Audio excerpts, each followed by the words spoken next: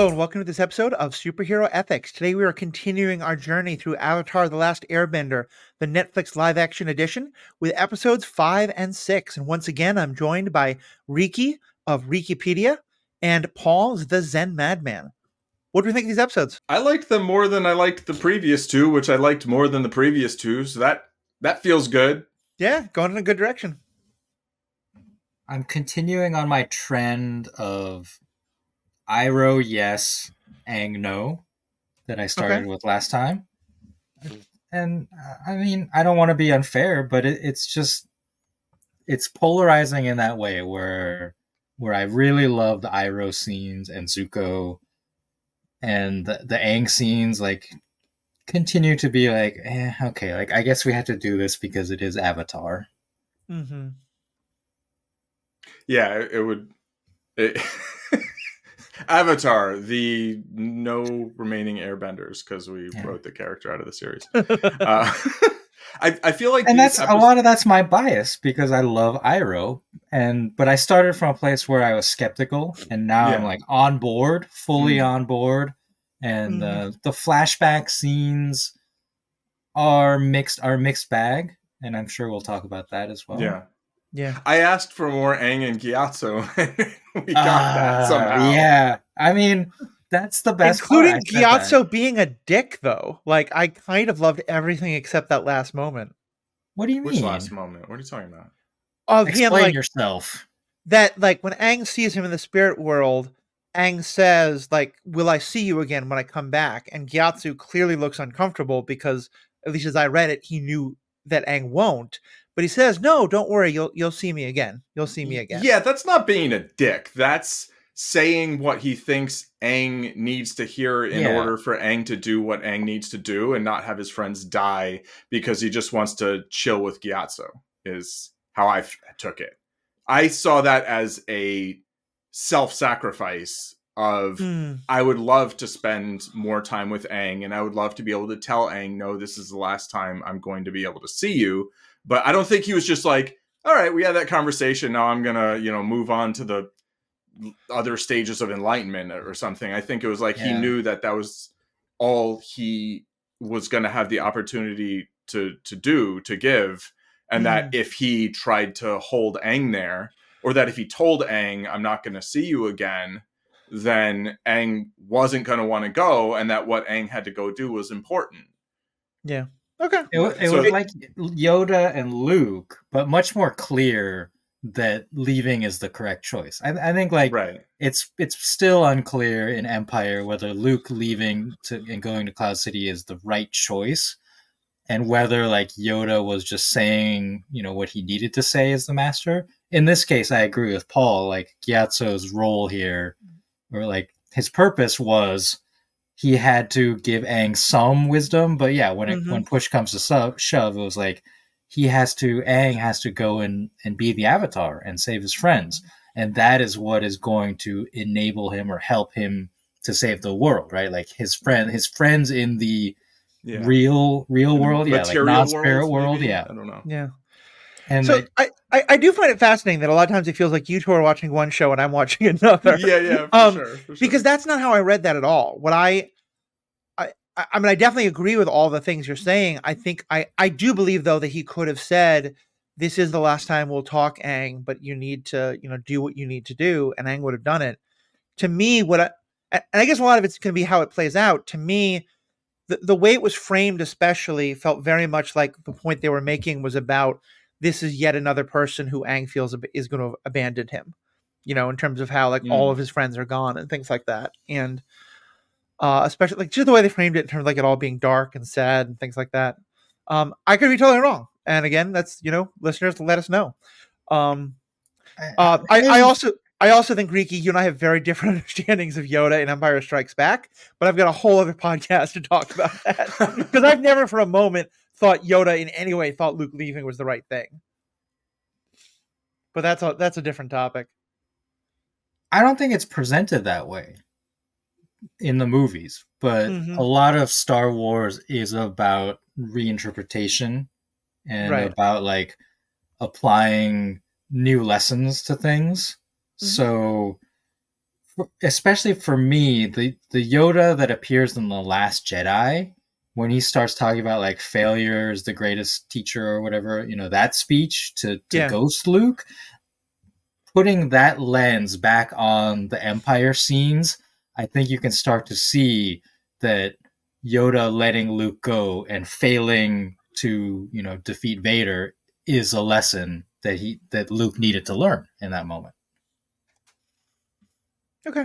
That's my like the Last Jedi changed a lot of things for me, and I'm like, what does this mean about the rest of Star Wars? I would take it more as Yoda could be like, yeah, I failed. I was totally wrong. You needed to go and you needed to save your friends. Yeah. But I mean, regardless here, Aang needed to save his friends because they're going to potentially be in more seasons and they need to go into the North Pole. Yeah. And the other thing is like Monk Gyatso is not, he's just him, right? Like it's the spirit of the human being, the former human being.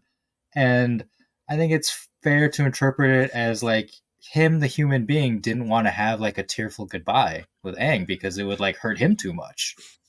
Yeah, that's what I thought. It was as much, not in a self-serving way, but as much that he didn't want to have to go through it either. I felt so sad for Aang when he came back like that. Sure, but I felt sad for Gyatso. It's like his performance in that scene was so good, and like when Aang leaves, like you can see it on his face, like, and so we as the audience, we know he's not can read that and be like, oh yeah, like I understand what's going on here because like he looks so heartbroken. Yeah, and I really enjoyed that performance and what he did with that scene. Yeah, for me, that scene was definitely one of the most important scenes, and maybe certainly of that episode, where I think it showed the extent to which like Aang was raised in such a loving environment by a kind of parent figure who just loved him unconditionally. Yeah. And they had a deep friendship, and the contrast between that and, especially Zuko and his father, but even Sokka and his father, where Sokka and Zuko both have this like wanting to like make their fathers happy, right? Right. And like I don't feel like Aang had that, like, because he knew he didn't have to. Right? Yeah, he never felt the need. He never felt he had to win Gyatso's approval. Yeah, he never felt like he was ever going to be not enough as a person. Like the Aang struggle is like whether he didn't feel like he could be enough as the Avatar, right? And I think Gyatso saying like, it's not your fault. Like there's nothing you could have done. You couldn't have saved us. You just would have died with us. Yeah, that line was so powerful. Monkey Gyatso, don't make me cry challenge failed again. Yeah. As soon as he showed up, I said that out loud. I was like, "Don't make me cry." Gyatso. I was like, "No, here we go." And because on yesterday's episode, I was saying that I thought that part of the resolution with Aang and Boomy was that we were hopefully going to get less of people saying, Aang, how could you have abandoned us for so long? And you guys may have been right that it may be that there are more people are going to say that, but I do think that this also strengthens Aang a lot more to be able to be like, I am not carrying that guilt anymore. I feel like I've been absolved of that guilt, so that when other people say it, it's not going to make me feel as guilty, which I think is a big step forward, and it was just perfect in that scene. Yeah, I agree. And then it could be, okay, what am I going to do now?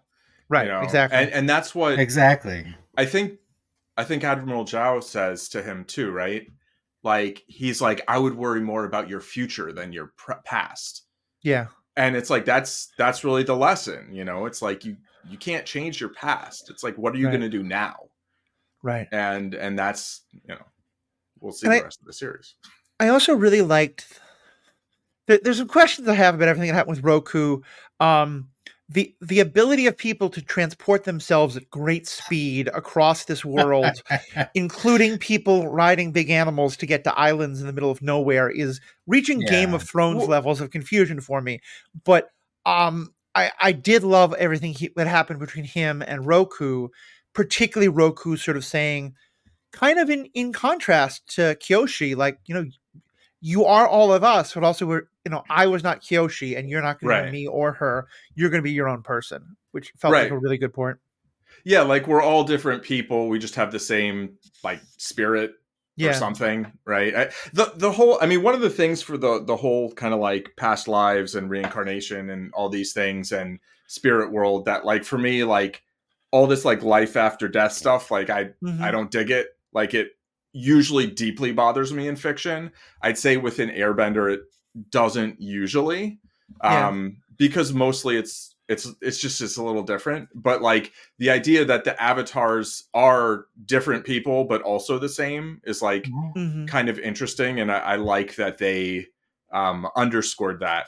In terms of the travel, they did specifically say like we're near the border of the Fire Nation. And so maybe Roku's island is like not that far from the border to the Earth Kingdom, and also that prison. We haven't really, they haven't given us like the Indiana Jones Raiders of the Lost Ark, like the map, right? Where they show, the travel, which like I would really enjoy for what it's worth. It was more to me like him getting there and back. I'm okay with. It was more that, as I understood it, like Jade captures him on that island. Yes. Yeah. So her beast like can smell all the way to the island. Fine. But like they go to the island, then brings them all the way back. Then brings all the way back to meet up with Iroh, and that's where. So, Iroh and Zuko. And that's where my travel comment more came from. Sure. Yeah. I mean, it felt like a lot happened in a short period of time. There was a lot of travel involved. And it's for me. Like I always go back to Star Trek. Like the galaxy is so big, and yet in Star Trek episodes, they can always get somewhere like within a day. And yet the Enterprise or whatever ship is the main ship on the show is the only ship in the Federation that is capable of responding to this current crisis. So it's just, it's like plot convenience, like because these are the main characters, they have to do the thing. And we don't want to have to watch like Appa. I am more understanding, I guess, because Appa is a flying beast, and so it is used to this. I don't know, like Aang being able to fly on his little glider for however long distance seems less believable. I don't know why, but that's fair. And he didn't go with Appa, right? He specifically left Appa behind. He left Appa and Momo behind. Yeah, I thought that was very confusing. I think that's clearly just so he can get captured and they don't have to figure out what to do with them. Also, I thought he was going in the spirit world to Roku Island. Yeah, somehow he comes out of... That would have been a better plan. Although then I guess he couldn't have grabbed the thing in the material world. It just, that part felt kind of off and confusing to me. And in terms of the scope of the world, I felt like when you had 20 episodes in season 1 to journey from the south to the north, it felt epic, right? It felt like this epic, even though they're only 20-minute episodes, it felt like there's so many stops along the way that it feels like this epic journey where you're spanning the globe, right? Yeah. And here it feels like we've got 4 stops, right? Like there's like very few stops. I mean, I know they're going all over, but like in terms of like here, instead of having the seasons divvied up into like the different elements, each pair of episodes that we've been discussing is like a given element. Like these 2 were fire, right? The last 2 were earth. The first 2 were air. The next 2 will presumably be water. I have mistimed my sweatshirts to be properly, coordinated. So I'm a day ahead by accident, but it does. I mean, I've got season 3 hair, so I know what you're talking about. Yeah. Hotman. They did have the cute, when Zuko and Iroh go to that bar, they did have the cute moment of, oh, hey, like we heard stories about the Avatar. Like I heard he fought those pirates. The Canyon Guide. So for those who don't know, those are each individual episodes that take place. Yeah. So they're basically saying all these things happened. Yeah. But like we don't get to see them basically. Yeah. Right? Which is like I like that. Like if you're not going to have the stories, like mentioning that the stories happened, like I wouldn't mind if we had like a short conversation on top of Appa where the Sokka says something about like, oh well, that was crazy that happened in the village or whatever. Totally agree with that. Yeah, they're basically Easter eggs for fans of the animated show. But it's a nice way to layer in more of the journey, right? That we are missing. It just, to me, it feels like it still feels missing. It's they're basically telling us it's part of the story, but in terms of the journey, it makes the journey feel a lot shorter to me. Yeah, for sure. Agree.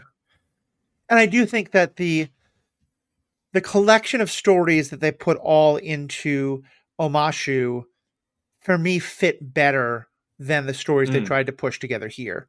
So the official Netflix live action series drinking game, by the way, is every time you recognize another animated episode, you take a swig of water or whatever, because there should be book one water. But it's every episode for me is like, okay, let's count how many episodes are in this episode.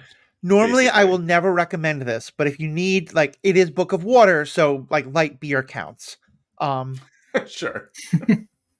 I will say one point that I kept wanting to bring up in our first 2 episodes, and it just never quite fit, and that's fine because it's a small thing, but now I feel like it's really effective. It's really good to comment on because I think they've done a good thing with this. Every time I watched the bending, I thought, fire bending, they're throwing fire, it is burning people, this is badass. Earth bending, they're throwing rocks, they're pulling up wall. I'm gonna say that, I said it really loud for some reason. They're throwing rocks, they're putting up walls, rock shards, this is deadly and awesome. Airbending even, we're pushing people back dozens of feet. We're really kind of socking it to them. And Katara, God bless her, it felt like she just kept throwing buckets of water on people. Just the way it was animated, it looked very much like water, but it just kind of looked like they were getting hit by a splash. And I love that now, and also as a way of showing how she is progressing in her abilities, now she can freeze the water. And she could do that kind of with Jet to incapacitate him last episodes. But here that she's actually able to freeze the water and then throw it as little ice shards as knives. I really like that because I could see that people were reacting as though they got hit kind of hard by something. Mm-hmm. But it always just looked a little off to me, that it just looked like they were just getting splashed with water. I never felt that way. I could see that. I like that they're describing how her skills are advancing. I do feel one of the things with the pacing here is I don't feel that kind of through line of training and constantly I feel like it's referenced more than shown, and maybe that's just the demands of a 8-episode live action series, but I would like to see more of that and more of the training, we did get some Azula training, but by this point Aang should be waterbending, right? In the animated series he is, right? He's trying to learn, he's trying to get Katara to teach him, and then they're going to the Northern Water Tribe for him to learn. Here, have they mentioned that he's going there to learn, or is it just they're trying to prevent some? No. They're going there to help those people. Right. He had the vision or whatever. Yeah, which to me feels right. Kyoshi told him, I think. Yeah. Right. And I feel like that I want that to be, to me, that is central to the story, is the idea of training, is the idea of having a skill or a skill set that you're trying to acquire, and that's the big journey really in the story to me, both for Aang and for Katara. And I love how in the animated series we really get to see both of their journeys, and then later some other characters as well, right? And I feel like we're getting a little bit of that, but less than I'd like, and it doesn't feel central in the way it does to me in the animated series. Yeah, and in general, in stories like this, I dislike when people are led to their next destination by mystical visions. Mm-hmm. So yes, I agree that the purpose of going to the Northern Water Tribe for Aang to train as the Avatar in waterbending, it seems to be a missing element here. Elements. I think it's fair. What do we all think of Zuko in this? Because he obviously had some big plot development. A+. Give me all the Zuko. Yeah, I feel like, I think The acting's been amazing. I think he's had some of the better writing in the series, like some of the better lines to deliver. I think it's interesting how they really are making him the driving force of kind of a lot of what's going, like, of his own. It's not really a transformation. Like, I don't see him having a redemption arc here. And I have a whole spiel that I won't go into about how I don't really like believe in the idea of redemption and blah, blah, blah, blah. But like I went for a walk and I like was talking it in my head and I'm like, you know what? I'll spare you that. But like I mean, cause I used the word redemption arc in the lead up thing. Right. But I feel like they're setting him up as such a sympathetic character already that I do kind of wonder like what the payoff is going to feel like, because I feel like he doesn't have that far to go. Like, he did have that explosive moment with Aang where he's like, you know, my father's a great man. And then he literally quoted him and they, you know, cut to the backstory where he basically gets that line out of his dad's mouth. And this is something that I feel like a sense of loss that it's not the same as the animated series, but like we still have that. I feel like here they are trying to do something interesting and different with the character and with the character of Ozai, because there's something in that Agni Kai that I felt like I picked up on that was either there or it wasn't there. Either I imagined it or it was deliberately, you know, evoked by Daniel Day Kim. But like, I felt like when Ozai was punishing Zuko and like branding him, I felt like he didn't want to. I didn't feel like that was an act of malice. I felt like it was a misguided act of thinking he was doing what he needed to do as a father to toughen up his son, because his father had presumably treated him that way, and his father's father had treated his father. And it's, to me, that actually really underscores in a beautiful way the way somebody has to break the cycle of violence, somebody has to break the cycle of abuse, right? Yes. And Zuko is so abused by his father, but it feels like his father was clearly abused by his father, and that it went down like this. I agree. And I felt one of the reasons I love this episode so much, these episodes, is I felt like this is when I finally got what they're doing with Zuko and with Azula and with Ozai. Because first of all, we talked about that maybe they were rushing Zuko's story a little bit much. And here I felt like it actually really makes sense that, like, in that moment, yes, he went for Iroh instead of the Avatar, but it's not because he has realized like the Avatar quest is hopeless or anything like that. He's still just as much on it. And to me, that really gets to how conflicted this guy is. And that to some extent, it's that how important his uncle is to him, but also that maybe he thinks he can't get the Avatar without his uncle, you know? And so it's still this kind of mixed place. And I think there's something to be said for when the first time you hear a story, a big part of the power of it is that you go on a journey with a character and then there's big reveals towards the end. When you retell that story, you have to decide, are you telling it for an entirely new audience? Or are you telling it for the audience who's already seen that version of the story? And it feels like here they've made a conscious choice of, instead of saying, we're going to make you feel negative towards Zuko because he's the antagonist and then slowly let you have sympathy for him, that here we're really going to make you have sympathy right out of the gate for Zuko and now for Azula. Because by the end of this episode, I also felt kind of sympathy for Azula, because what it really feels to me like is, yes, that Ozai did not, in the animated version, it feels like Ozai gives up on Zuko entirely, wants him to go away forever, and now Azula is the heir. Right. Yeah. This, it feels like he is very intentionally it's very Sith in a way. He wants to toughen up both Zuko and Azula and play them off against each other so that they will both be as callous and hard and, unmerciful, so that one of them will emerge victorious and be the rightful heir to him. And in that, if that's where they're going, I think now it makes sense to me why they're bringing in Azula so quick, why they're doing some of the other stuff. It's not the story I love, but maybe because we got that story, this is a new way to do it.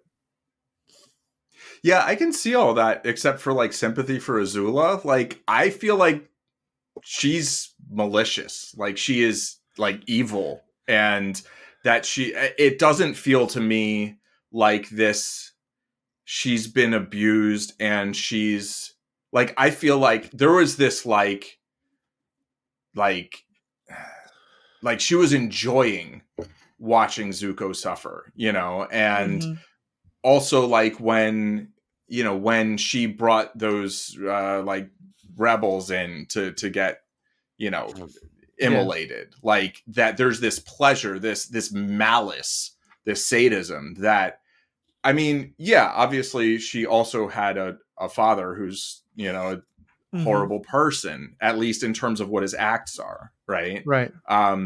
But like, I feel like where she is now, I feel like she has farther to go. I understand the kind of like, maybe I'd say I could co-sign the word empathy, and I'm not saying you shouldn't feel sympathy, but like, I would say maybe some, like, I feel where she's coming from, but like, I definitely feel like some very, very negative, like maybe more than Ozai.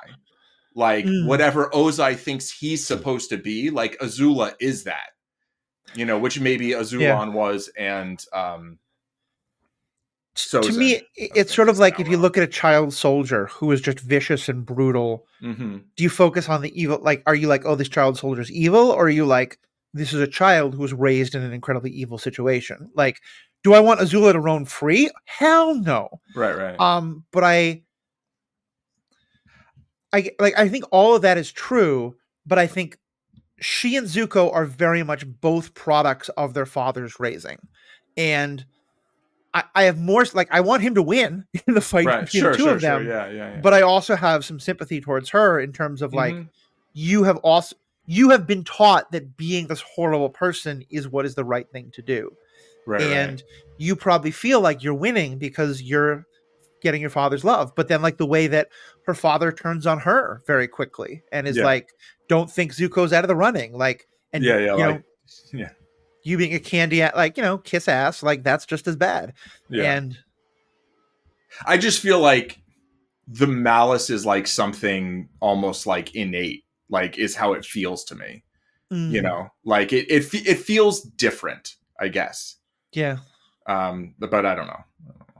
We'll see. Animated Azula, the first word that comes to my mind is psychopath. Right. Yeah. And in this one, so far, like, they're introducing her earlier and like showing more of what's been going on in the Fire Nation. She seems more cunning and manipulative than I recall Azula being. I feel like she was cunning and manipulative in the, but like more in a like overtly threatening kind of way. Yeah. Well, to me, like the way she, I don't want to spoil too much, but the way she takes over a certain group in the end of season 2. Yeah, exactly. Yeah. But here it is, she's like playing politics with the military and the government in a way that, like, her being involved in the promotion of Zhao, for example. Yeah. Exactly. But I'd say, at least, does her being in it so early now make more sense to you guys? Because to me, I now feel like if they were going to tell the exact story they told originally, there's no reason for her to be on screen. But I feel like I now understand the story they're wanting to tell with her instead. I feel like if you want to tell as much of the Iroh and Zuko backstory, like what happens before the present day events, essentially before the main story, then it makes sense to have more Ozai and more Azula. I think that makes sense for context. Yeah. So it to me, it does feel like it goes along with the choice of telling a different Iroh and Zuko story. Right. So I feel like that all fits together. Yes. Yeah. Well, and then on some level, sorry, go ahead. You go ahead. Well, my answer is no, or not enough. Like, if they're going to give us this much, I think they should give us more and be drawing like more of a narrative through line between what Iroh is telling Zuko and then showing what Ozai is doing with Azula. Right? Because like Zuko has this image of his father and the Fire Nation, and like, I just want to get back, restore my honor, etc. And Iroh keeps telling him, like, no, like, you're wrong. Like, it's not that great back there. And we're getting a little of it, but I think maybe if they showed us more, even more of it, is perhaps what I'm wanting. It does seem ironic to me that in a way I feel like this version of Ozai I think you were kind of saying this earlier, cares more about his son than he does in the animation. Because to me in animation, he's written off his bar, but he's written off his son entirely. It's like, no, you challenged me once, you're done. Right. Whereas here it's much more like, I want you to learn this lesson because I do want you to be strong enough to right, like he wants Zuko to be his heir. Right. Whereas in the original series, it's like he's accepted that Azula is his heir and Zuko is his like screw up son, like his brother in his eyes, right? That the two of them are the disgraced kind of, they can go off and scour the earth on some hopeless quest. Yeah. And he genuinely seems to respect how Zuko found the Avatar. Like the fact that he corrects Azula when she says Commander Zhao found the Avatar. He makes a point of saying, no, it was Zuko. Yeah. And I do think that there's some kind of pitting the two of them against each other there, but there's also just a genuine, like, no, I gave Zuko an impossible task and he succeeded. Yeah. And then in the next episode, we see Aang talking to Zuko about basically like, hey, you like did all this research on avatars, like you collected all this information so it's clear that like Zuko took the challenge like really seriously. He wasn't just like, running his boat around hoping that he'd find a sky beam somewhere. Yeah. It's like one thing I was thinking about that I don't think has been said ever in either the animated or the live action, but at least fits in my mind. I think that the fire, it always seemed like a huge coincidence that Zuko just happened to be in the area of the entire world where Aang gets defrosted. But the more I thought about it, the more I realized they may well think that the Avatar died as part of the attack on the Air Nomad Temple, which means the next Avatar should be in the Water Tribe. And so, like him being specifically in the Water Tribe area makes a lot more sense then. Yeah. I mean, or he thought that he was somehow found out that he was probably of the Southern Air Temple, and then looking. That's true too. But that would also like explain why they were looking for all the waterbenders. Oh yeah, that's true too. And in this one, I guess like Katara got her mom killed. Like what? Oh, okay. So let's talk about the parentage of Sokka and Katara, because, and here I wonder if again I'm going to be off on my own, or if this is, Paul, the kind of thing you were talking about show not tell. In the show, we know and we feel the incredible pain that Katara went through because of the death of her mother. We never actually see that happen on screen. And we certainly don't see that Katara is in any way responsible or like that was the one being protected specifically. Yeah. Similarly, we know that Sokka feels this incredible pressure to live up to the example that his dad set. And in the original, as we commented on it in our review, in our look back at the animated, one of the nice things is that they never actually make Hakoda, thank you. That they never make Hakoda like actually this like bad guy who like ran out on his family or who like made Sokka feel terrible. It's just that the situation made Sokka feel terrible. Right.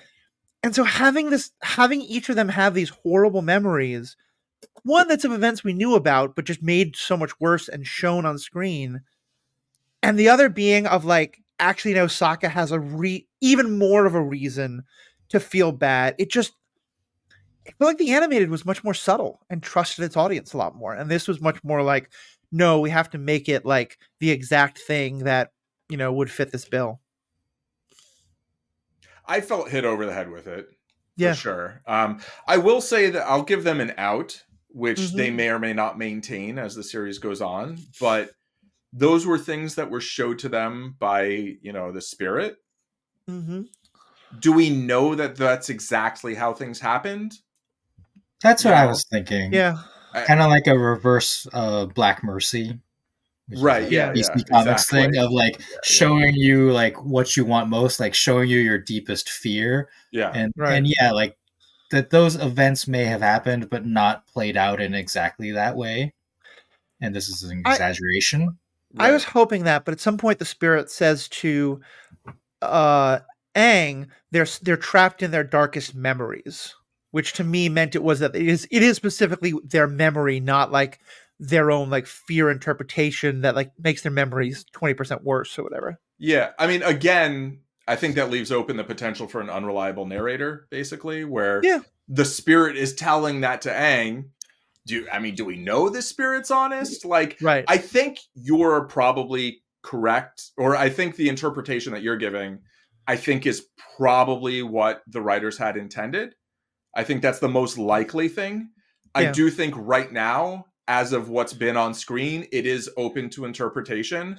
Like I said, it's possible that future events will close the room for that interpretation by adding, by there being more explicit like reinforcement of what happened, and assuming that it is actually exactly what happened as we saw on screen, I don't like it that much, I wouldn't say I hate it, but like it feels it's a weird interpretation of the show not tell thing, which is like it's not a truism in storytelling. Mm-hmm. And I think the problem is that when you say show not tell, it doesn't necessarily mean you have to show a full flashback scene. It just means like don't have the character say, I'm really sad because my mom died. Was killed by firebenders, right? Like you want to show the emotion through a scene in the current story. Yeah, and I think there's just a constant kind of stating of one's emotions or telling someone else about their emotions and how they should deal with them. That just is it. I feel like it doesn't leave enough room for the actors to kind of give nuance, and I think Zuko's one of the characters where they've succeeded the most with that, because he doesn't always say a lot. I think a lot of the times the less dialogue there is, and especially when you have live action people portraying the roles, that's one of the big advantages over animation, really, is that animated faces can be expressive, but it is very, very difficult for them to be as expressive and as nuanced in that expression as a human face of like a skilled actor, right? Especially in combination with the dialogue. Yes. Yeah. And I would say, like, we forget this show is, 15 years old, 20 years old? And animation... the first season, I think, was about 20. Yeah, animation... Like, I would say that, like, what you just said, I think, isn't necessarily true about the facial expressions in Spider-Man Across the Spider-Verse. But that's also because that has much more advanced technology and a budget that's probably 100 times bigger to use that technology. I still think your general point of a human face can convey emotion better than a drawing of human face is absolutely true. I'm just saying that I think that, like, with this show, not only is that true, but also this is without the budget and without the technology that we're getting used to in shows today. Yeah, I think I think more than like budget or technology, it's about stylistic choice. Like, it is animation of like it's cartoon drawing, right? In a certain way, it's the faces, the drawings are representations of what they are, as opposed to the Spider-Verse movies have very different styles of animation within them, and some of them are the kind of more hyper realism, and some of them are very like more Spider Noir is not giving them exactly, and so it is certainly possible. Personally, I still feel like most kind of more photoreal kind of animation still feels a little bit of that kind of uncanny valley to me a lot of the time, but certainly you are right that there are ways of animating that you can give a little bit more, but still, I just feel like it's almost never going to be as much as like, not even just in terms of whether you can visually represent it, but like the feeling that a person has. I think the reason a lot of people prefer live action is the feeling they get of looking at real people, the faces of real people specifically. And I think that gets to the point of it was so specific that we felt this way. And here's kind of my own spin on show, don't tell. I think that the problem here is that what we're in the end, what we're supposed to see is not the exact way that their mother died. It's Katara's reaction to it and her feelings about it. And so for us to see, we can either see how she's feeling about it, or we can be told exactly what happened. Right. So that now we can think, oh, well, of course, so Katara must feel this. Right. And in the same way. And I do agree with you, that's an out. Like, I think if you give me 2 minutes of Katara and Sokka talking about the things they were most afraid of, and Katara, like there are times where I've had fights with people where in my head I know I got too angry, and in my head I'm thinking about all the worst thoughts I say when I'm angry, and I'll go to the person later and be like, I'm so sorry, and like when I said this specific thing, and they're like, no, you never said that. Like so I can imagine it's entirely possible that Sokka never actually heard what his father was saying, but he thought he didn't do well enough. Maybe some of the other kids teased him. And so maybe in his head, he remembers that his father said that. Sure. And if him and Katara have that conversation and he's like, no, Katara, mom died, doing this other thing. And she's like, no, Sokka, dad never said that. Like that would be all I need, because then I think it's much more what you're talking about, but we'll see. I feel like I don't want that either, but if it made me happy, I'd be like, okay, I'm glad Matthew's happy. I'm saying it's a way to confirm the out that you're giving it. Sure. I still wish they just hadn't done it. Like, yeah, for sure. Well, yeah, the whole Ko, the face stealer, in the original story, that comes a little later, and it's only Aang who goes into the spirit world and meets Ko. Right. And in fact, like this episode, the panda, badger, skunk spirit, whatever it is, like that was completely different. Yeah. Right? Because by the end of this episode, Aang is supposed to have soothed that spirit, and it returns to its kind of more natural, less angry form. And that just didn't happen here. He gave him like an acorn though. Yeah. But yeah, I feel like that payoff wasn't there, right? That was like, I thought that was like the main point of like these 2 episodes. Was right, and then we kind of swerved into Ko. Yeah. And it was just, it felt like to me about twice as many stories as needed to be in one episode, or 2 episodes for that matter. But I would like more payoff on the forest as well, and the spirit of the forest. Yeah, I felt weird because on the one hand, I wanted fewer stories, but I'm wondering if either of you felt this way. I thought at first that we were going to get the Painted Lady when we got to this town that was like having all these spirit problems and other problems. And I thought maybe we're going to get to have that part of Katara's journey, which that's much later. But you thought they were going to put it in earlier, basically. Yeah. Was that in season 2? I thought that was season 1. I think it's season 3. Yeah. Oh, okay. Never mind. That's fine then. So the edition that I really liked was the 41st Division. Oh, yeah. Edition. Right, because that the War Council scene, the Agni Kai, like that all exists. But the fact that the 41st Division was assigned to Zuko's mission, and that like the way that it's revealed to them and the respect that they show, like that played out much better.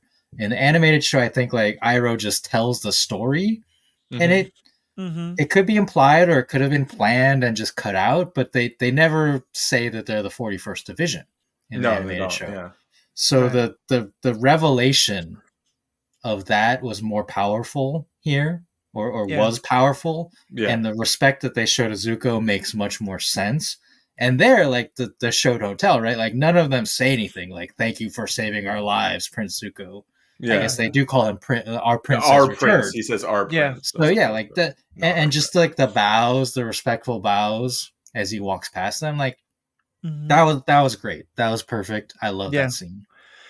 Especially because I don't know if this was intentional or if I'm just misreading it or something. When we make it that specific, part of what that also means is that the argument that Zuko was making in that war council wound up like being what they did. They didn't attack with the 41st. And I don't know if that means that the same attack happened with a different group, or if on some level it's also that the father like is actually like, no, you made a good point, but you did it in the wrong way, and so I'm punishing you, but I'm actually doing what you suggested like to do. They didn't actually follow through with the plan. Right. That's a really good point. I didn't even think about that. It's like, yeah. I mean, maybe he was just like, we won't even attack. I got to punish my son. Yeah. We'll get back to our military conquest later. The only thing I didn't like about that was the way it was framed was, Zuko treats us really badly as our commanding officer, and Zhao doesn't. And then it was like Iroh being like, well, yeah, but forget about how badly he treats you because, he did this really nice thing for you before. Right. And granted, I'm a labor rights guy, like I'm all for the unionized workers. Like it felt a little dismissive. I wish that that it had been framed more as, we think Zuko is going to get us all killed. Zhao is the way we're actually going to get to go home. Like that was much more about that rather than specifically about like Zuko treats us badly, because there's been nothing done to make Zuko treat them any better. Right. Zuko hasn't actually learned like to not be a tool. Like he's still a tool to them, right? He saved their lives, and then maybe there's some element of resentment, right? Like I got scarred and off on this ridiculous quest because I stood up for you guys and saved your lives, right. So maybe that's like an element there, but I agree that like he's still not a good commanding officer. Although they don't really know much about whether Zhao's a good commanding officer or not. It's like, oh, this is the new guy. He hasn't been a tool to me yet. And I don't know about you. Like, and there's an extent to which like Zuko and Iroh are asking them to risk all their lives again, because they are now all in mutiny against a direct order from the Fire Lord. And so they're sort of all putting themselves on the line. Right. Yeah.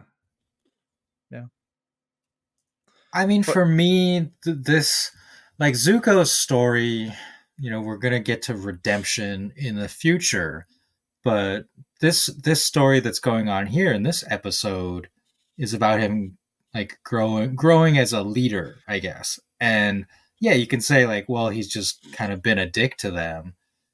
But I think, Paul, you said something about like he resents them, right? Well, like, I'm just saying that's possible. Yeah, like Ozai, the way Ozai presents this is like more of your punishment. As more of your punishment, I'm going to saddle you with these new recruits, whose lives you valued so much. And so, like there might be a bit of resentment from Zuko that like he's in this position because he valued their lives. Right. And he doesn't, because he's so young, like he doesn't see yet the value of that as a leader. Yeah. Especially a military leader, right? Like, and so far, like he has like, every time I think Lieutenant G like says something like, we found the Avatar, like we have a rumor, like I'll send some men. Zuko's like, no, I'm going with Iroh. Right. Which is kind of his like lack of trust. Right. And I think what has been broken through here in this episode is that now there is a respect and a trust between them. And maybe there's still enough time, like we'll get to see something come out of that, like a positive development out of that. Yeah. So like I really like the way that this whole thing with the 41st and Lieutenant G is played out. And then Iroh too, like I continue to praise the Iroh performance, especially in the background. Like Iroh standing in the background, like I always pay attention to, because he'll have like a nod or a facial expression or something, like a look that passes between him and another character, and it's just great. For sure. Yeah, like seeing him at the Agni Kai was painful. Oh, yeah. Because he clearly thought it was horrible and abusive, but also felt like he didn't really have the stand, like there was only so much he could do, kind of. you know, Yeah. and I mean, he tried to step in, but it's like he can't tell his brother what to do because his brother's the Fire Lord now. And yeah, what did you think about the voiceover, like the monologue, the Iroh monologue in episode 6? That's okay. Yeah, powerful, but a bit on the nose. Yeah, that's kind of how I felt. I felt like I don't feel like there was a better way of delivering these words, but I'm not totally sure why they're here.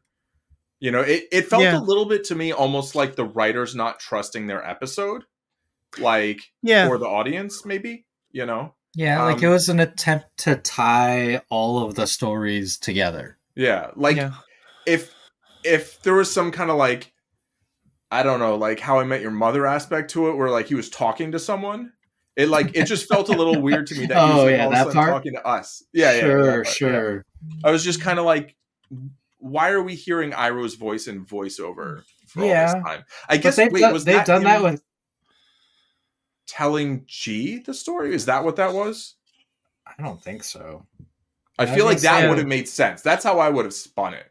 Yeah, if I were gonna, you know what I mean? That's how. But yeah, it did feel to me like it was kind of like they were trying to make Iroh sort of the narrator of this whole thing. But that's weird because they've made him even more of a subjective character than he is in the original. Right. So, yeah, for sure. They did it with Gyatso as well. Like in a previous episode, I think there was like Gyatso voiceover. Yeah. Narration. Yeah, and I guess there was I think Kyoshi, like the intro or something with the earth, air, water, fire. Yeah. I don't know. That's something maybe to pay attention to on a rewatch. I think so, yeah.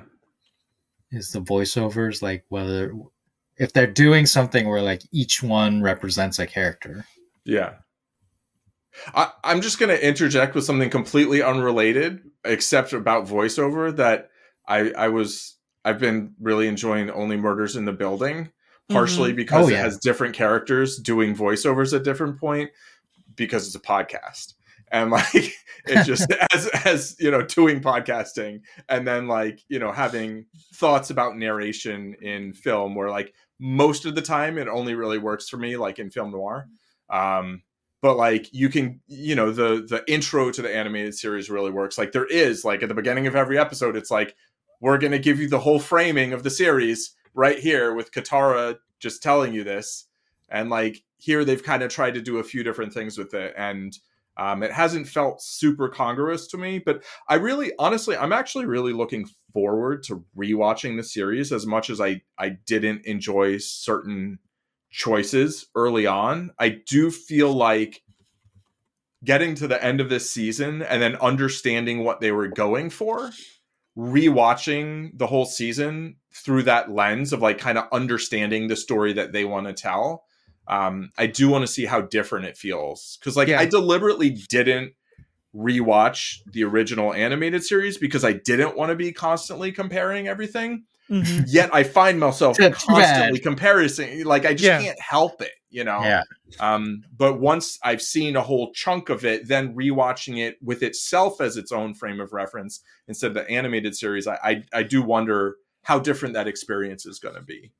Yeah, I think it's true. I mean, I certainly feel like even just with what we've learned so far, it makes me feel like I like the first episodes more, you know, knowing what they're going for. Mm-hmm. I don't think I'm ever going to think that first scene was necessary, but they'll be very different things because I already, like, we did rewatch it before starting this. Mm-hmm. And in the animated show, like the Canyon Guide episode, which they just like reference in the bar scene, like already was a pretty like low filler episode for me. Mm-hmm. Mm-hmm. So for them cutting it out here and being like, yeah, that happened. Like, right. Yeah. This is a pretty skippable episode. I mean, I feel like season 1 certainly had more of any of that than season 2 or 3. You know, and was some would say of uneven quality. Some would say just like not as good. Some would say just like, if you don't have Toph and Azula, like it's just not going to be as good yet, you know, like, but wait, who? I mean, kidding. I think I like season 1 more than most people do, but I definitely feel like it there's a lot of episodes to me, but like that kind of episode to me feels like it's not so much the experience of that episode on its own. It's the feeling that there have been a bunch of, you know, quote unquote filler episodes, but like episodic episodes that makes it feel like this journey to the North Pole, to the Northern Water Tribe, feels like, oh, we're here finally. You know? Yeah. Whereas like now I'm kind of like, oh, we're already here, you know? Yeah. No. Like, that was fast. And part of that, I think, is that it's a shorter amount of episodes, but part of it's also because, you know, we're watching it over 3 days, and maybe we're watching it over a full day, you know, instead of like week to week or something like that. Yeah, I mean, I watched the original one, like the whole series in like a week, so that's the fair. first season was like 2 or 3 very days. bingeable. It is. I'll also say, and this is kind of a general comment about fandom, but I think to me, this is really proving it. I think they're doing a very good job, especially in like those little reminders, like, oh yeah, the canyon adventure we went on. This to me is blowing the water out of the idea of like, oh, this new version ruined my childhood, or they forever ruined the show. Like, they're very clearly doing this in a like, no, we're doing something different. And like, I imagine that the viewership of the canyon episode, for example, went up a little bit because some people did watch that scene and go, oh yeah, that was a really cool episode. I liked that. I'm going to pause this and go back and watch it, you know? Because you can, you know, because this is not erasing any of that stuff. And at any point, someone who can say, yeah, this isn't the version I love, I can just go back and watch that version. We have that already. Yeah. Yeah. So that phrase, like, this new thing has ruined my childhood, right? You know what ruined my childhood? Knight Rider. I love Knight Rider. Like, oh man, I had. Have you watched it, Paul? It was on Netflix last year, and I tried to rewatch it. Yeah. It's terrible. It is an absolutely terrible show. It's like super the 80s. The misogyny of the character of Michael Knight. Like, this is all an aside. So we all have, but what I'm trying to say is we all have these fond memories of things from our childhood. Just like live with that. And some of the stuff is rewatchable, some isn't. But I don't like nothing new is gonna like if they made a new Knight Rider and it was bad, I'm not gonna be like, this ruined Knight Rider for me. Like, Knight Rider's already bad. So if you love Avatar, the original Avatar, love that. And like we already had this ruined it for us. Like the live action movie in theory like ruined it, air quotes, right? That's true. But it didn't. Like, you can just watch the animated show and it's still great. Yeah. Yeah. I mean, I'll make a distinction between something like a remake and something that supposedly shares canon with something where I've had to do a certain amount of mental work to like be able to watch something that's supposed to take place within the same framework as something else and be like, yeah, that's not part of my headcanon. Like I'm excising that, which, you know, certainly with Star Wars, I'm kind of separating certain things, but like the last 2 seasons of Dexter or like, there's another show. I don't even want to mention it, but like I loved the first 2 seasons. The last 2, I was like, you have ruined this show for me. Yeah. But then like, yeah, I guess I could still rewatch the first or second, you know? But I do. Yeah. There's a movie that I think 95% of it is the best war movie I've ever seen. Oh, yeah. And the last few minutes are some of the most manipulative, offensive. And you can just not watch those minutes and be like, I now know exactly when to hit pause to stop watching something about saving a private. Yeah. All right. Back to Avatar. Okay, I was going to move to a new topic, but go ahead. Okay. At the beginning of one of these episodes, they're riding on Appa. And they comment about like a past adventure, which is that firebenders attacked them because Sokka was flirting with a woman who ended up being a Fire Nation soldier. Right. That never happened in the animated show, right? Like that's not a reference to an episode as far as I know. And I kind of hated that because it's like, well, what about Suki? I think they're softening the see, I honestly think because episode 2 and maybe some things that haven't happened yet are not that separated by a large number of events, they're trying to insert an event that makes it feel like those things will be more separated. Yes. So they're planting the seed of Sokka as a player. Yes. Essentially. Yes. I wouldn't even say as a player. I would say as a 15-year-old boy. Yeah. You know, sure. I was 15 and I fell in love with a new person every 3 months. And well, I was actually a player, so never mind. Yeah, I was gonna say I was 15 and I didn't. So no, I'm not saying that either of us is ever, but I'm saying like I do. I was 15 and I pined for the same girl for like 3 years. So I need that out of you, Sokka. I'm just saying that like is different people are different, and Sokka's not. And the way his situation was, like, if he was like, "Oh yeah, I'm going to be back with Suki in 3 months," then yes, I feel like that feels different. But I think the way that was set up is that was like a beautiful moment at summer camp that the two of them had, and have no expectation of ever seeing each other again. Right. It's weird to me because it feels like I just don't have the feeling of a lot of time passing. Yeah. You know, and it's show don't tell. They're telling you that time has passed. Telling you that time has passed. And you can tell someone something and then reinforce it with some things that give you that feel. Mm-hmm. And I feel like they've done the tell without then also showing some of the, like, I don't need a montage, you know, but I need, like, I don't know, maybe a change in terrain, or like, I don't know, give me a montage. I was just about to say, I would like a montage. Yeah, I take it back. I just rewatched the training movies, which pretty much, I just rewatched all the Rocky movies, which pretty much invented the modern concept of the training montage, you know? Like, montages get panned, but if you do them right, they are effective in what you need them to do, which is show the passage of time. Yeah. The problem with a montage is when you do a montage instead of actually giving any of a critical piece of content. Like when you're trying to show two people falling in love and you like never show them talking to each other, you just show them doing this and that in just kind of like meaningless things. Buying bread together at a farmer's market is the most loving thing you can do in a relationship, Paul. Sure, but like I just want to hear them talk about whether it's sourdough or like whole wheat. Like, I'll give you an example from dialogue. I'll give you an example from a movie that most of our listeners have probably never watched. So this is probably an incredibly unhelpful example, but I think the actor playing Commander Zhao, one of the first things that I saw him in that Paul had reminded me of was in the great movie called Keeping the Faith, where he played a karaoke singer. And he played a karaoke salesman. And it did make me really wish that part of the celebration at the end of, when he's captured the Avatar, that he was going to sing, because he's got a very distinctive and wonderfully bad singing voice. But putting that aside, at least in that role, that movie, Keeping the Faith, is, I think, my favorite rom-com of all time. It is, among other things, an utter love letter to New York. Very much so in that it kind of like makes fun of people who aren't from New York City, which is wonderful. I love all New Yorker. I feel you. You get it.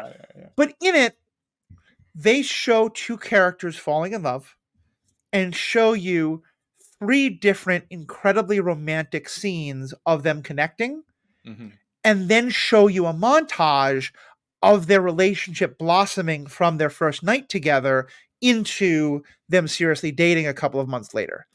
And to me, it's a perfect example, because I love the montage and it's set to a wonderful song. But if you didn't have those 3 scenes at the beginning of it, which is kind of what Paul is saying, it wouldn't work at all. So give us a full training scene and then show us like more of that happening, give us a full, give us like a good adventure they have, and then show us like 3 or more times of Aang in a city helping people doing something and Sokka doing something silly in the background. Exactly. Give the montage, but don't skip the thing that the montage is basically saying, hey, a bunch of things like this happened. Yeah. And what you could do, like in one of those montage scenes of like escaping Fire Nation soldiers, is show like the cabbage guy again. Yes. And like show him screaming. Like do it that way. Yeah. Exactly. I want to shift gears and talk about a different part of the episodes. in part because we got some feedback about this. So we got an email from, again, I love the names you all come up with. This one is from John Cena at gmail.com. What? Which is wonderful. Is he saying that John Cena doesn't know? He's saying that John Cena is Jon Snow, right? No? Yeah, it's a reference to Nothing Jon Snow. This is Nothing John Cena. All right. I never watched that show, so. That's fair. I didn't really watch much either. So they write, first time listening to the podcast, but I'm loving your Avatar coverage. Thank you so much. Looking forward to what else you cover. I was so psyched to see the blue spirit! ! Ooh, oh, okay. I had seen this I had already seen this when I listened to your coverage of episodes 3 and 4. And when you talked about Aang asserting that it's okay to stay a child, I kept thinking of how he treats Zuko in these episodes. He doesn't see him as an enemy. He really wants to be his friend in a way I think many of us adults, quote unquote, learn not to do. And maybe the kids are right. What do you think? Love the coverage. Thanks. YKNJC. Word. Yeah, I really enjoyed how Aang just like treated Zuko like a person. Yeah. You know, after Zuko rescued him and then he rescued Zuko and then he just talks to him, you know. He's like, I have to ask you a serious question.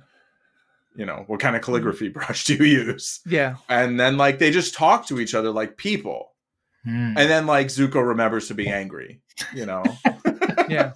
But like he disarms him for a little bit and then, you know, and then he disarms him again with the, you know, the airbending makes the fire just go up in smoke and then the boat drift off and, you know, that's it. But I always, that was the moment in the original show when I kind of realized sort of who Zuko was and like maybe who he was going to be.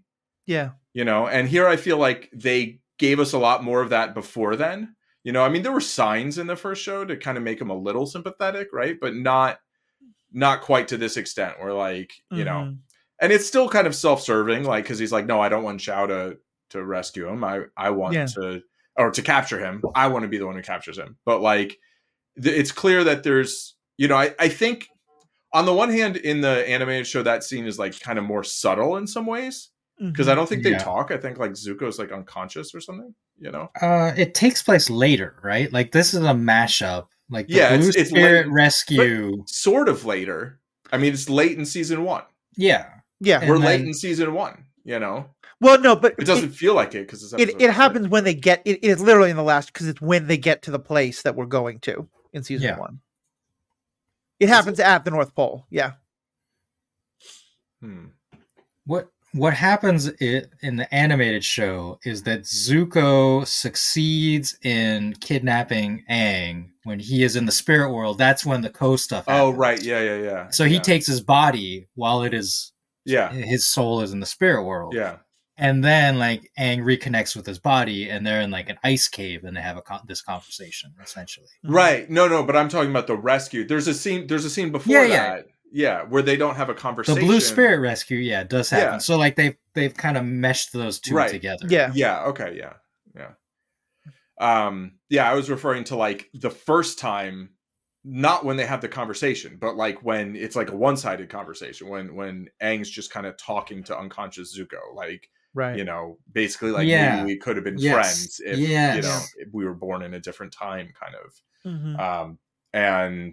But here, this was like a more direct sort of instance of that, which is more like when they're in the cave. But I found it effective. You know, I that was, aside from like when he's with Gyatso, like that was some of the Aang I've enjoyed the most. You know, and I definitely felt like as our John Cena loving or disparaging friend, depending on how you want to read it. I think you're right that like this is set up perfectly by Boomy saying like you're a child and angrily owning that, being like, I'm not going to change, you know? Right. Yeah, exactly.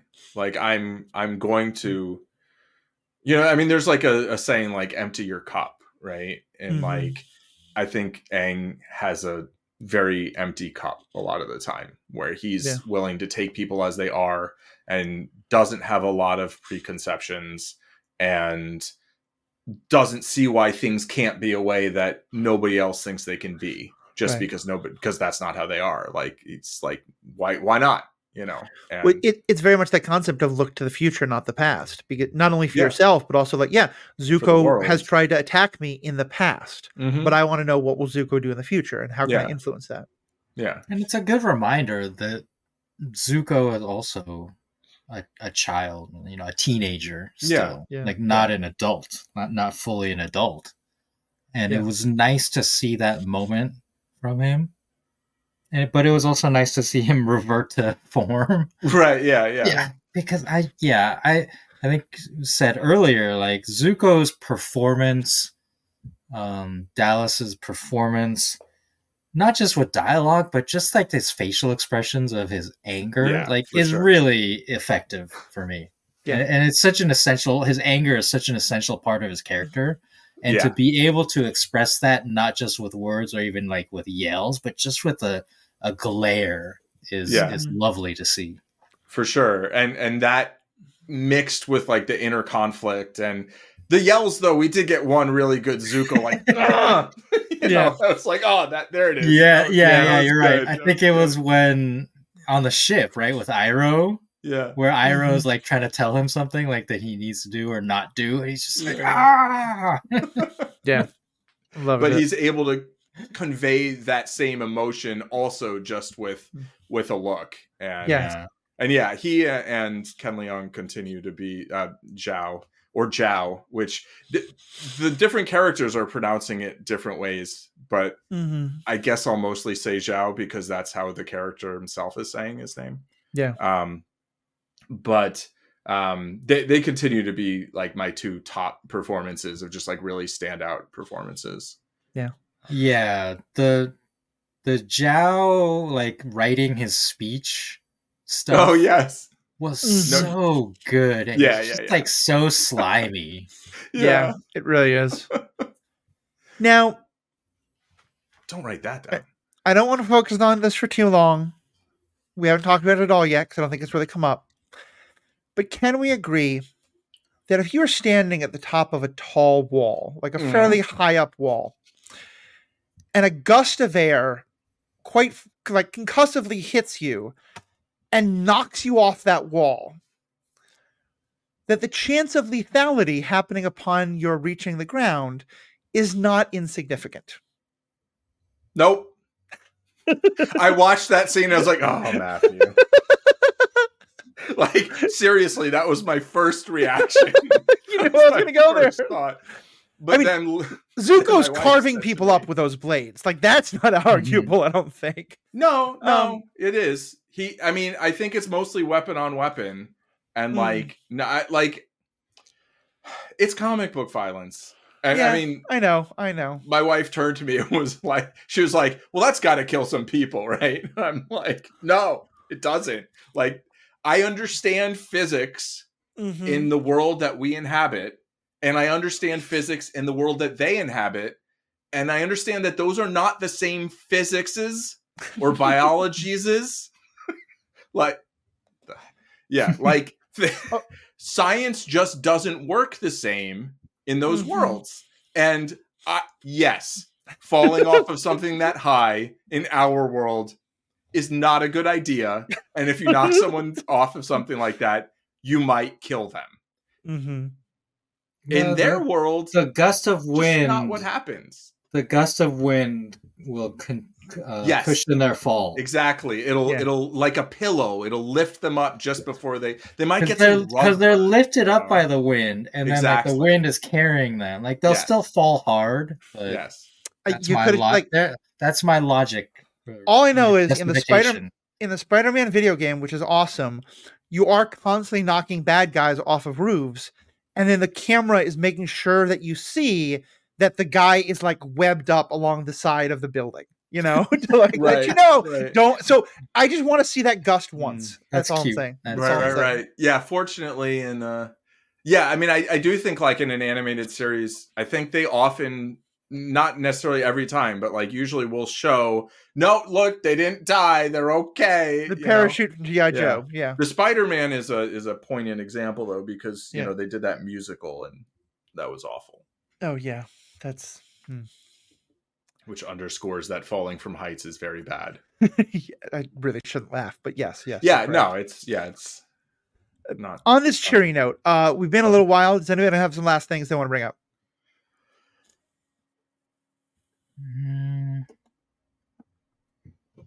I don't know. George Takei as Face Stealer Co. Okay, I was wondering if that's who that was. I thought that's what his voice. Who that voice was. Which is fair because he runs the prison that is specifically mentioned in one of the other episodes, I believe. So, kind of glad that he still got in. It's fun to have him. Yeah, I don't have anything to add to that. Just that he's fantastic. So absolutely, just keep putting him in things. Thank you. Yep. No. Yeah, I guess I would just add, like, I'm looking forward to seeing the last 2 episodes. I might watch them right after we wrap, and then I might watch all the episodes tomorrow, like while playing poker or something. I don't know. Yeah, we'll see. Like, I kind of really am looking forward to the feel of like seeing everything in a kind of like in a row, sort of like in my feeling, like as it's meant to be seen. As we have denied ourselves for all your podcasting listening pleasure. Yeah, it's not a show that like after the first 2 episodes I was like, oh man, I like really have to watch 3 and 4 right away. Yeah. And honestly, it helps that where the story's going. It does. Does. Yeah. And it, I know we're building to a climax end of season, but like if we had done 1 episode at a time, I don't know. The first episode, I had a hard time getting through it. Like I literally turned it off twice and thought like, oh, do I have to tell Matthew that like, it's like you two have fun, and then I was fully ready for it, and I know, yeah. Especially like if Aang had reached for the meat, I was just gonna be like, Paul, you're excused, you're done. No, I would definitely want to be on that episode. Yeah, I'd have some words, but sure. But yeah, I feel like they have availed themselves well from where they started. And I did go back and rewatch like the bit that I'd skipped, and it was maybe not as bad as I thought it was maybe going to be, but like really? Yeah, the temple assault. Yeah, and like maybe because I'd already seen further ahead, Yeah. But and like it is cool to see like airbenders do like cool airbender things. I mean, it sucks that they're all getting killed, but like. It actually did make it feel like, really? Like, could they really wipe them all out? Like, it feels like the airbenders are better on any other day. Yeah. And I did kind of like that line too. Like on any other day, you might be able to defeat me, but not today. But yeah, I feel like they've chosen a tone mostly. They've chosen a direction and made some serious choices that aren't the ones I would have made. But I think aside from some really on the nose dialogue, I think they've overall done a pretty good job of telling the story that they've decided to tell. And I just view it like I'm watching a different story about the same-ish characters. And some of the performances are really what sells it for me, I think that's where I am. And we talked a lot, actually, before we sat down for this project about how did we want to do it, because both Paul and I really love binging. I think I generally prefer this method of consuming new media than waiting week to week, especially when it feels like there's artificial, cliffhangers and stuff like that. And I think we were correct that if we had watched all 8 episodes, when we tried to record on the first 2, we have already known where they were going. And I think it was actually helpful to be able to be like, yeah, we're watching this right after we've seen it. We don't know. And then, because then it feels a lot more satisfying to talk about these later things. Mm-hmm. And I think for me, at least, I feel like if I had binged this on my own, I would have been having so many feelings and how many, like, am I wrong? Does this feel really off? And like, it felt really validating at times to have like us all agreeing on like, yeah, that felt really off, or like, this is kind of working. And, then a couple of times I'm way out in the woods, you two are somewhere else, and that's fine too. But I felt like I would have probably been stopping and like checking Twitter to like get all sorts of other opinions before. So actually, I've really liked doing this, and I'm glad we've done this. I'm glad we're gonna wrap it up tomorrow. And then, I probably will sit down and watch the whole thing as well again.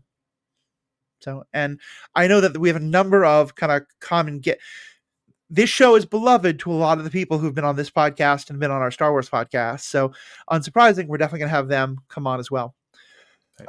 I'm supposed to say this at the beginning of the episodes. I'm getting better at that slowly, but it obviously did not come at the beginning of the episode, but we do have lots of social media. You can find us. The comment from You Know Nothing came through by email, but you can find us in email, Twitter, TikTok, Instagram. All the ways to do that are in the show notes. In the show notes also is, or just going to our website, theethicalpanda.com.